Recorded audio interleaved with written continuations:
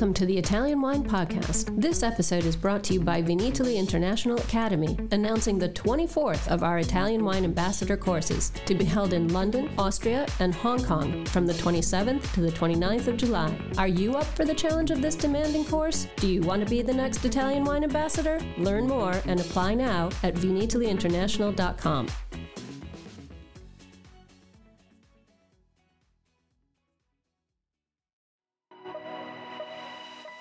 Welcome to Jumbo Shrimp Wine Study Maps. We have specially created this free content for all our listeners who are studying for wine exams. This has been a journey of development since Stevie Kim discovered Rosie Baker's hand-drawn maps on Instagram, through 2 years of work by our in-house editorial and graphics team, and now the maps are available to purchase in beta form while they undergo the final proofing and editing by our expert advisory board. It's a 3-layered project because we know everyone learns differently. We now offer the complete box set of 39 maps, this series of podcasts with the maps narrated by our crack team of wine educators, and finally, the study guide book, which will be published later this year. Our map project is in no way a substitute for the material set out by other educational organizations, but we hope all the wine students out there will find our map project a new, exciting, and useful tool for learning. For more information and to buy the maps, please visit our website at mamajumboshrimp.com.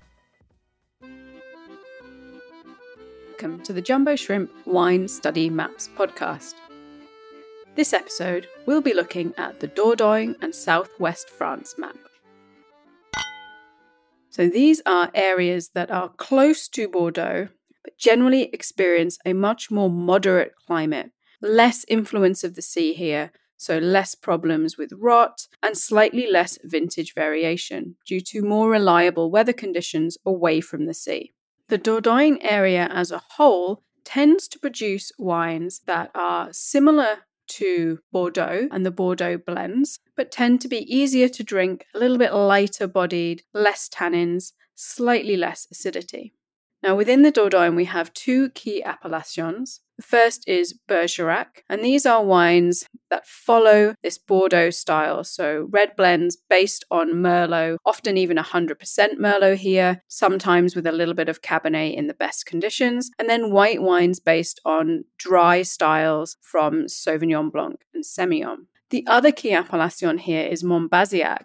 Now, these are botrytized sweet wines that are similar to Sauternes, but tend to have less new oak influence, a little bit more freshness. So you have the body and weight again from Semillon, but this acidity from Sauvignon Blanc. There's also slightly less noble rot here, so a little bit less of that noble rot influence in the blend, giving less of that savory character and more of the aromatics. Overall, they produce very good to outstanding sweet wines like Sauternes, but without the price tag because they don't have the name and the history that the Sauternes appellation has. Heading a little bit further south and close to the River Lot, you have the appellation of Cahors, or Cahors. These are very dark, intense, almost black purple coloured wines, high in tannin, produced from Malbec, commonly called Cot in this area. There is also a little bit of Merlot and Tannat, but really the Cahors wines are focused on Malbec. There's been a really interesting progression in the wines here. Following the success of Malbec wines and Malbec labeled wines from Argentina, there's really a changing of the guard happening with producers in Cahors, and we are beginning to see more and more producers using techniques to soften the very intense tannins here and produce slightly lighter, fresher styles, echoing that oddly of Argentina, whereas normally we see New World wines trying to echo the French style. The best wines from Cahors tend to be from vines planted on the mid-slopes, really taking advantage of as long a ripening season as possible. It's incredibly difficult to ripen Malbec to its fullest extent here, which is why we have very, very harsh tannins and traditionally wines that take decades to age before they become softer. As a result, lots of new French oak influence here in the winemaking in order to soften and integrate wines and add spices such as nutmeg, clove, and these toasty characters onto the intense fruit profile. Italian Wine Podcast. If you think you love wine as much as we do, then give us a like and a follow anywhere you get your pods.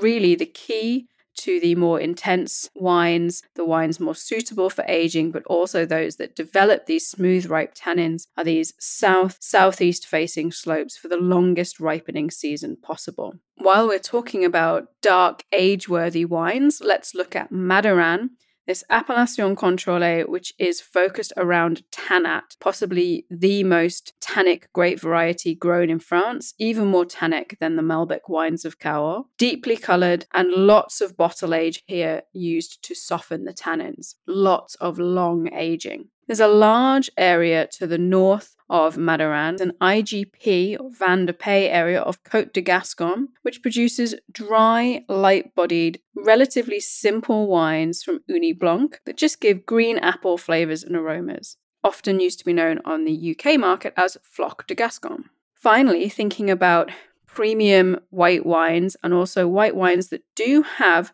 some potential for aging, we can look at the appellation of Jurançon. So these are both dry and sweet wines with a focus on Petit Mencin.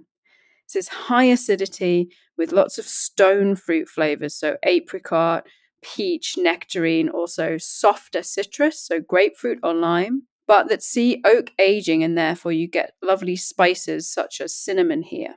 There's no botrytis in the Jurançon sweet wines, it should be noted, but they do often undergo passillerage, so this air drying to increase sugar concentration and flavor concentration.